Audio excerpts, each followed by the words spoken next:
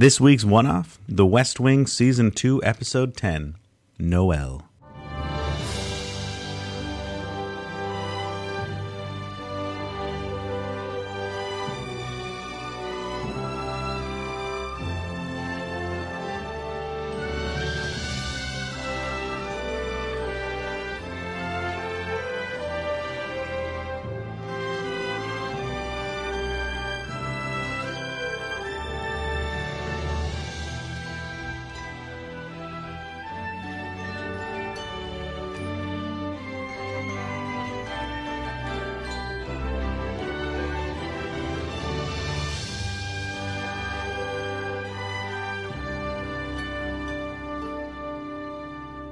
Is there a song that just sets you off in some way? Like obviously I'm not talking about like sets you off in a PTSD sort of way, but in general, is there a piece of music that really draws a flood of memories to you? Yes. I think there's probably more than one, but off the top of my head, the first one I think of is Sweet Emotion by Aerosmith. You know the song? Could you hum a few bars from it? So it starts with like this like, like long kind of build. And then you'll remember this. Sweet emotion. Talking about the things that nobody cares. You know it now? Maybe we should ask the editor to cut in the actual song.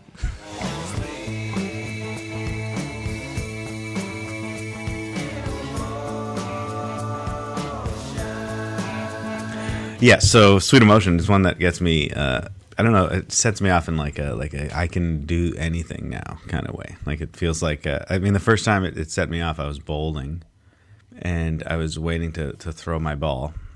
And I was like, this song isn't right. And I waited. And the next song that came on was Sweet Emotion. I was like, this is a song I can bowl to. And then I got a strike. And so like it's kind of this song that like gets me in whatever zone I need to be in for that moment. It's that kind of song.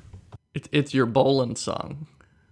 That was where it started. But now it's like, man, I could put that song on. I could accomplish anything. What about you? You got one?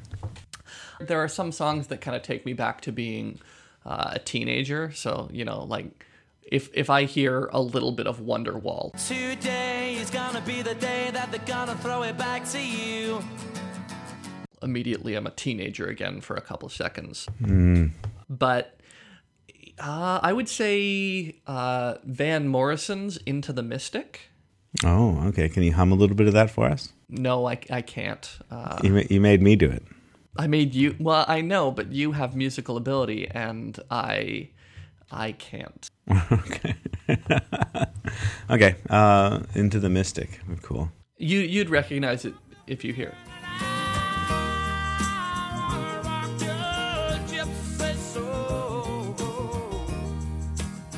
What happens? What happens when you hear it though?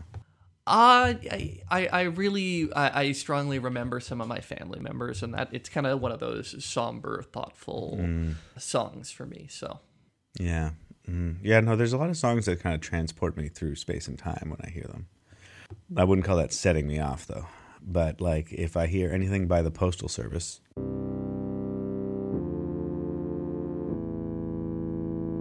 I am all of a sudden walking down Yonge Street in Toronto with my headphones in on my way to work. Yeah. From when I lived in Toronto for a while. And so just right away, I'm back on the streets of TO. You know what I'm saying?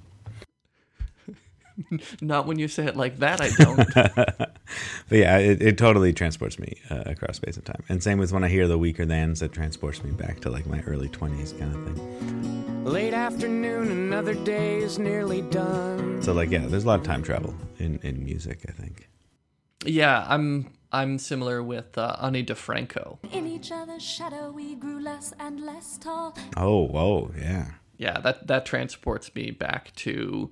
My mom was a big, I don't know if she was a big Ani DeFranco fan, but I have vivid memories of my mother listening to Ani DeFranco, or that's what I associate. And so she kind of takes me back to when I was a wee child in Regina. The Gina. The Gina, yeah, the Gina. Yeah, no, music is cool like that. I like it. I like that it like I hear Nirvana and I'm back in my bedroom as a teenager. Like it's kind of so yeah. I guess that I can relate with music being a as you say, a set off, and sets you off on something or in some direction that you maybe weren't expecting. Come as you are, as you were, as I want you to be. Well, and that was one of the kind of fascinating things about rewatching this episode for me, is that music in general is really tricky to place effectively in television and cinema. In that, I tend to prefer to let the actor and the background noises of the scene speak, not because music doesn't really have a place, but because poor music choices can ruin a great work and then make a bad work unbearable.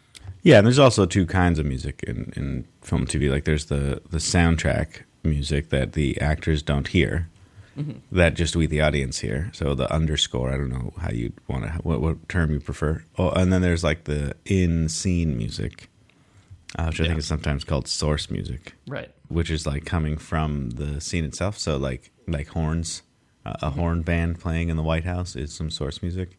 But then like a swelling orchestra underneath two people crying is not source music. Well, and this is an example where I'm not sure there's anything in the episode that isn't source music. I think it's all within the scenes themselves. Yeah, the only thing that isn't that I noticed was sirens. Right. Yeah, like you'll hear sirens that are all coming from Josh's head. Yeah. And then I guess there are times when it's they're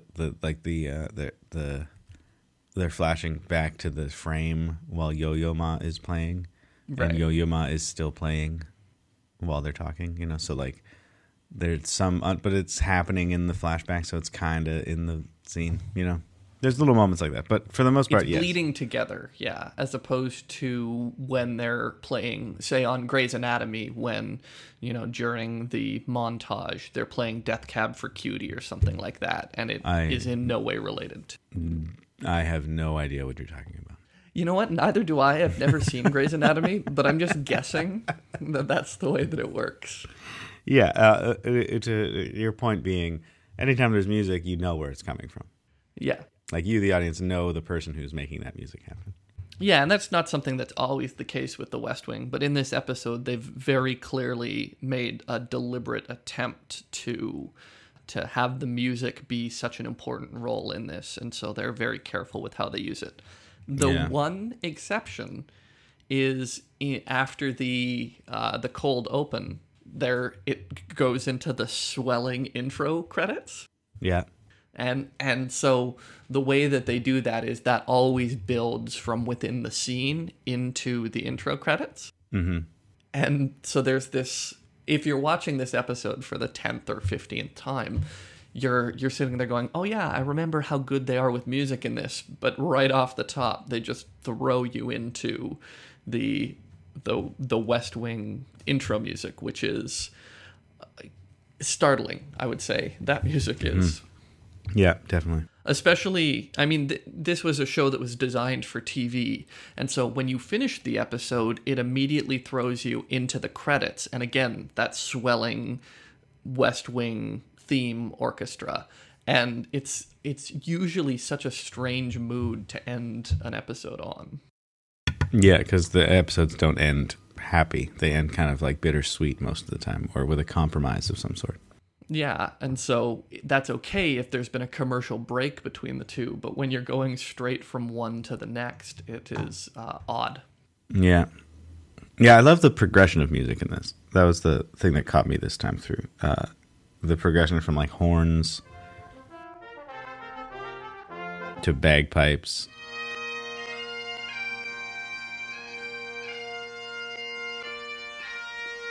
And then to like, I don't know, wind instruments, like oboes and stuff. To Yo-Yo Ma.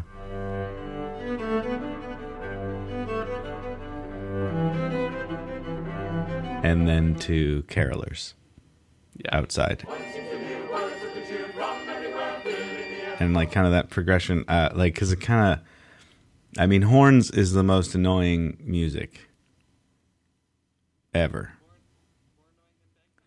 If it's just a whole bunch of people playing horns, yes. Okay, maybe you're right. But horns is like super annoying and obnoxious, right? It's like loud. You cannot quietly have a horn group play. Right. So it's like really loud and disturbing and intrusive. And then bagpipes is equally loud and some would argue annoying. But there's something nice about bagpipes. But still, it's annoying. And then it slowly gets less and less annoying as it goes on.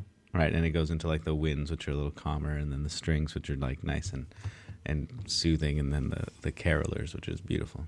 Yeah, so it kind of gives like this. To me, it kind of it mirrors the frame narrative. The frame of him in therapy is kind of being mirrored through the music. At first, it's really brash, and then it's like annoying, and then it starts to calm down, and he gets into it, and then it's beautiful. Yeah, that's a good way of putting this episode, is that it is really informed in that way by the music as well. And the music is telling the story as much as the scene work is in that way. Yeah.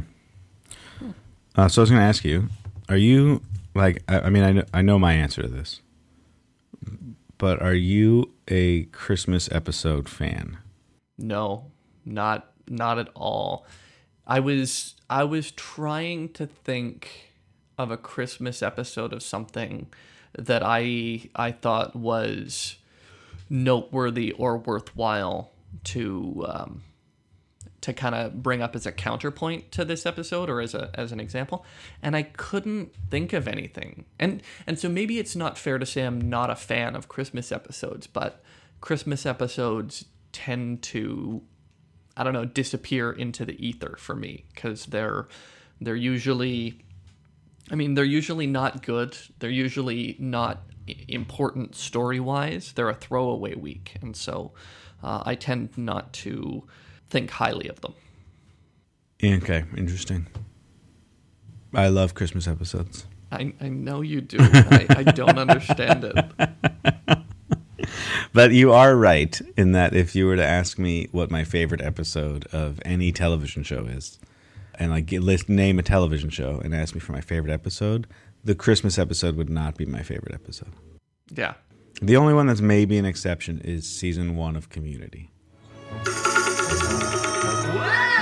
What's that sound? Is that the tippy tapping of secular boots on the roof? When Jeff fights the bully. It's the only one that's close, but then again, it's not a Christmas episode. It's December 10th. So, like, yeah, but I love Christmas episodes because, especially in dramas, because it's a moment for them to be like, okay, let's just take a breather from the dramatic for a second and just have a Christmas episode. Which is what is so fascinating about this episode, is that they don't do that. They do a Christmas episode that is still as dramatic as, if not more dramatic, than the rest of the season. Yeah, that's exactly it. As far as Christmas episodes go, this one takes the drama and amps it up. Yeah, I mean, it's my second favorite West Wing Christmas episode. What's... Well, that's... You're a weird man. You know what my favorite one is, though, right? What's your favorite one? You know, guess. What's the other West Wing Christmas episode that I will have, that I would love? Well, that's the thing. Like, I'm thinking of the Christmas episode where the whole Bartlett clan is coming to the White House, and there's a No, that's not it. I know that's not yours. So that's why what's your favorite Christmas episode from the West Wing? It's I believe it's called In Excelsis Deo. Right. Okay. Is that what it's called? Yeah. Is that what it's called? The season 1 episode? Is that a Christmas episode? Yeah, it happens over Christmas. Well, I guess so. And they go like Christmas shopping with Bartlett for books or something like that. Yeah. And Mandy wants to do press. Remember Mandy? That's my favorite one. And Toby does the funeral for the veteran from the war. Yeah. No, I why is that your favorite? What's good about that one? I bawl every time I watch that episode. Oh, it's a Die Hard for you. It's yeah, it's like Die Hard. I just cry at the end. It just gets me. This idea of Toby finding this military vet and giving him this fancy funeral, even though he's just a homeless guy. Like that whole idea of like honoring this guy. It gets me. It gets me every time. And this episode's my second favorite Christmas episode of The West Wing. Well, what I love about this episode is that it takes the holiday season and integrates it in such a way that is essential to the plot. Like this, the way that they've done this, it would be almost impossible to pull off outside of the holiday season. Mm-hmm. At the same time, that's not an excuse for them to pull any punches. This is one of the hardest episodes of the entire series, I would say. Mm-hmm. And the way that it brings those two things together, I mean, this is an episode that I will happily watch outside of the holiday season, but definitely also belongs in the holiday season wonderfully.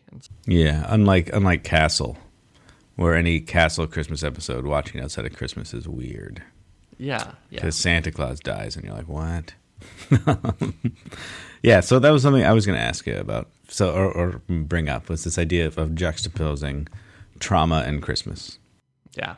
Which is what this episode does, and which is, I mean, like Shane Black probably loves this episode of television because it perfectly shows the darkness of Christmas. But also this idea of like, because originally when I wrote this note, I was like, juxtaposing trauma and Christmas. And then I went, or is it, ? Is it really juxtaposing, or is Christmas just kind of a traumatic time for people? Because, like, yeah, like, is it a juxtaposition, or is it just a straight-up exploration of Christmas? Well, and what's fascinating about this is that the prominent characters in this, I mean, you've got Josh and you have Leo are both practicing Jews, and they don't celebrate Christmas. So's Toby. Yeah, but Toby's more of a background figure in this episode. Whereas Leo is going out of his way to protect and care for Josh. Mm-hmm. And so it's this during this season that for lots of people, as Toby kind of puts it, is supposed to be full of love and joy and cheer. It's for these two men an exploration of their, for Leo, his alcoholism and addiction, and for Josh, his PTSD in the wake of getting shot. And you're right, there's a way in which it seems like they're juxtaposing two very different things here. But I think at the same time, you're right to point out that no, the holidays can be a traumatic time for people. And so is this really just restating the trauma of the holidays? And I think that's a good question. Yeah, like is I mean, not that PTSD is something that I mean, I won't speak for you, but I've never had to deal with. Yeah. So like, you know, not on that scale, but on a smaller scale of just like the holidays being a difficult time for people. That I think rings true with just about everybody. Mm-hmm. Like people are more likely to commit suicide over the holidays. A lot of people just happen to die after the holidays because it's cold and it's winter. So old people pass away shortly after Christmas. And so like people have memories of Christmas that are bittersweet. Mm-hmm. You know, they're sweet because it's Christmas and it's family and it's lovely, but then it's bitter because there's often bad things happening. Or when you finally put your family back together after a year of not seeing each other, things bubble up and all the past baggage comes out. And like, I mean, I don't know what your holiday traditions are, but I think a lot of people have a tradition of escaping their family. You know, like you go to 7-Eleven or you play video games all Christmas. Like you have a tradition that involves being near your family but not actually having to talk to them. Yeah, well, it's and in some ways I think the way that you've pinpointed it, like it's a time of coming together after being apart for a long year. And I think this is maybe even more noticeable in Canada, right? Where Thanksgiving, there's more distance between Thanksgiving and and Christmas. And in Canada, Thanksgiving is not the same event that it seems to be in the United States. Mm-hmm. I don't know anybody who travels, I don't know any families that really like travel across the country to gather for Thanksgiving in Canada. Yeah, we don't go on like these giant pilgrimages to our family. Yeah, like there's no National Lampoon's Thanksgiving Vacation. No. Especially in Canada. So yeah, it does make the holiday season a different kind of, well, and it's stressful, right? You're out shopping, you're out getting gifts. Even if you're trying to do the things you do on a day-to-day basis, it's just busier.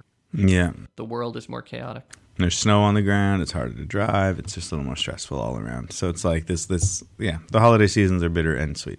That's the best way I can describe it. Yeah. Yeah, kind of like a fruitcake. Fruitcake's never bitter. Yeah, it's not like you're making fruitcake incorrectly if it's at all bitter. I'm making it wrong. So the other thing we have to talk about before we break here is we can't not talk about Sorkin. What? Who's he? Aaron Sorkin. Aaron Sorkin. He wrote The West Wing. What are you talking about specifically? I mean, just like it's fun. It's been a while since I watched any Sorkin, and so it was like immediately noticeable how many walking shots there were of people walking down hallways talking to each other, and I was like, oh yeah, I'm watching Aaron Sorkin. You know what I mean? Did you experience that? When was the last time you watched Sorkin? I probably, that's a good question. It's been a little while, a couple months for me. Yeah. I mean, I fall back into Sorkin pretty regularly because he is my favorite television writer by far. So yeah, I like to return to him when I'm struggling with my own writing. Yeah. But yeah, I just was like, oh yeah, they walk all the time in this show. I forgot about that. Lots of walking, lots of talking. Yeah, and then the brilliant sort of back and forth tennis match of every conversation. Yeah. Yeah, like the whole what's the line? It's I'm not the paper boy either. Right at the beginning of this episode. Let's start again. You gonna lie to me this time? Nope. You gonna lie to me? Haven't yet. Really? Yeah. How did you cut your hand? You're not talking to the paper boy either, Josh. That whole back and forth, I was like, oh yeah, Sorkin.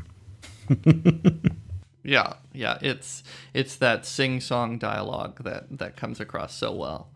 Mm-hmm. One of the things about this episode for me that is really striking, and I won't ask this as a question because you don't have to answer, but so I've done therapy a couple of times, and it doesn't. I've always struggled with it.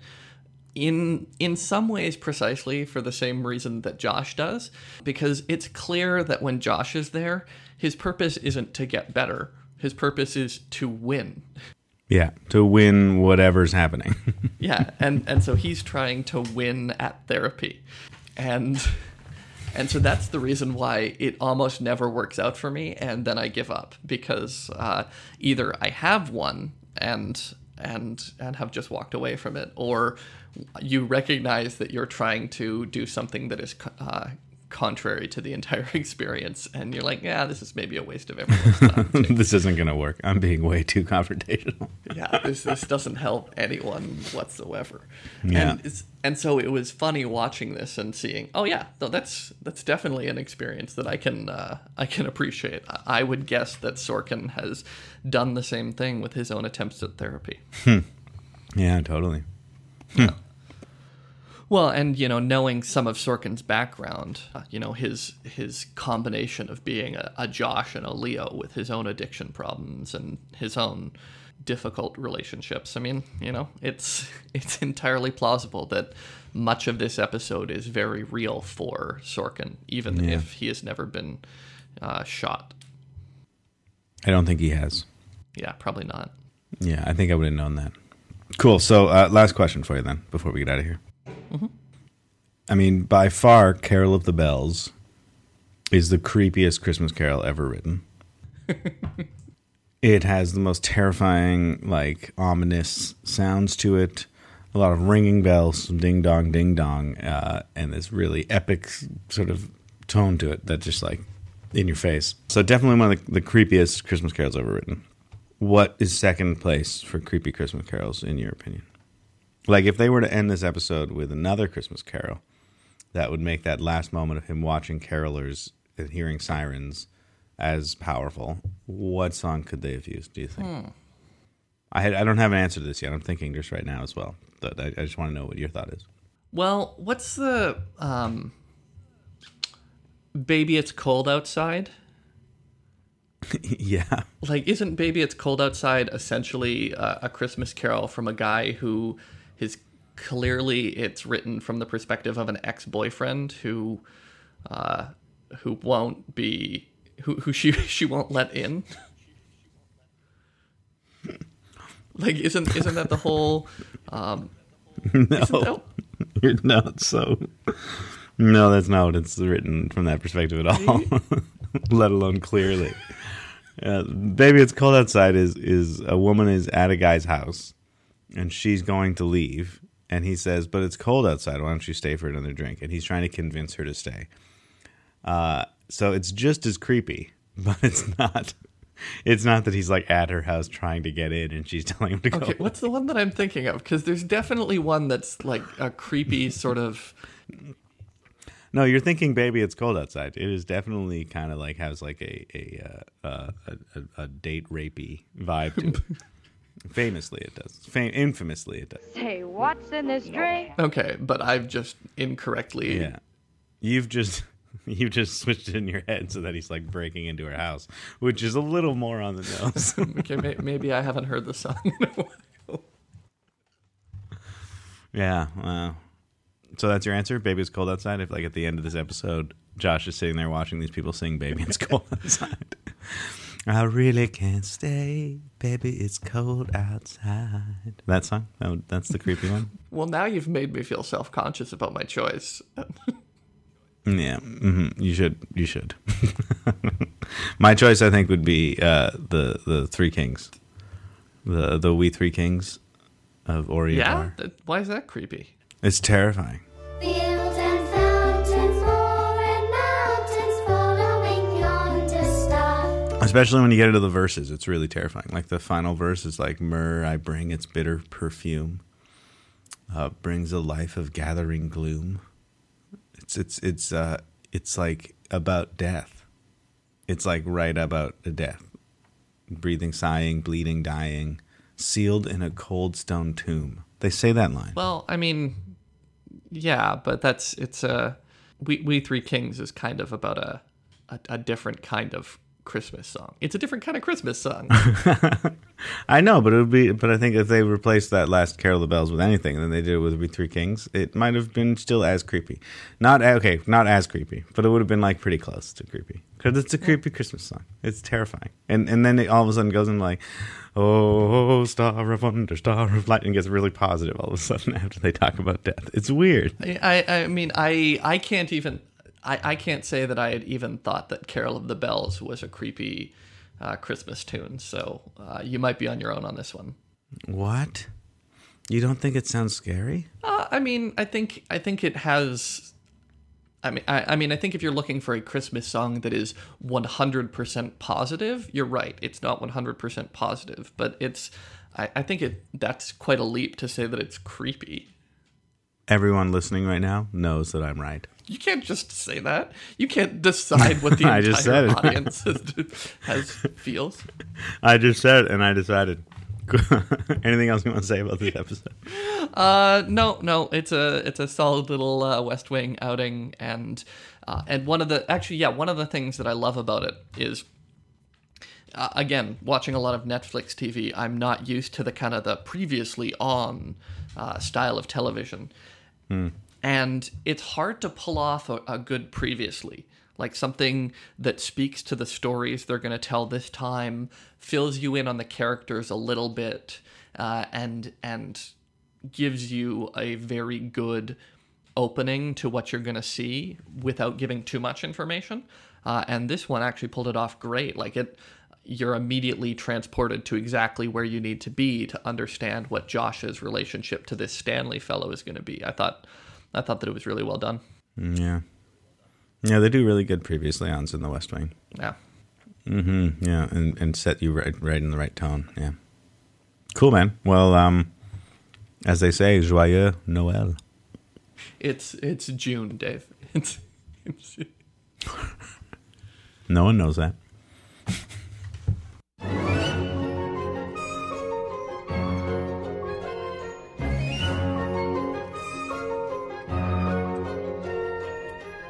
Next week's one-off, Black Mirror, Season 1, Episode 3, The Entire History of You.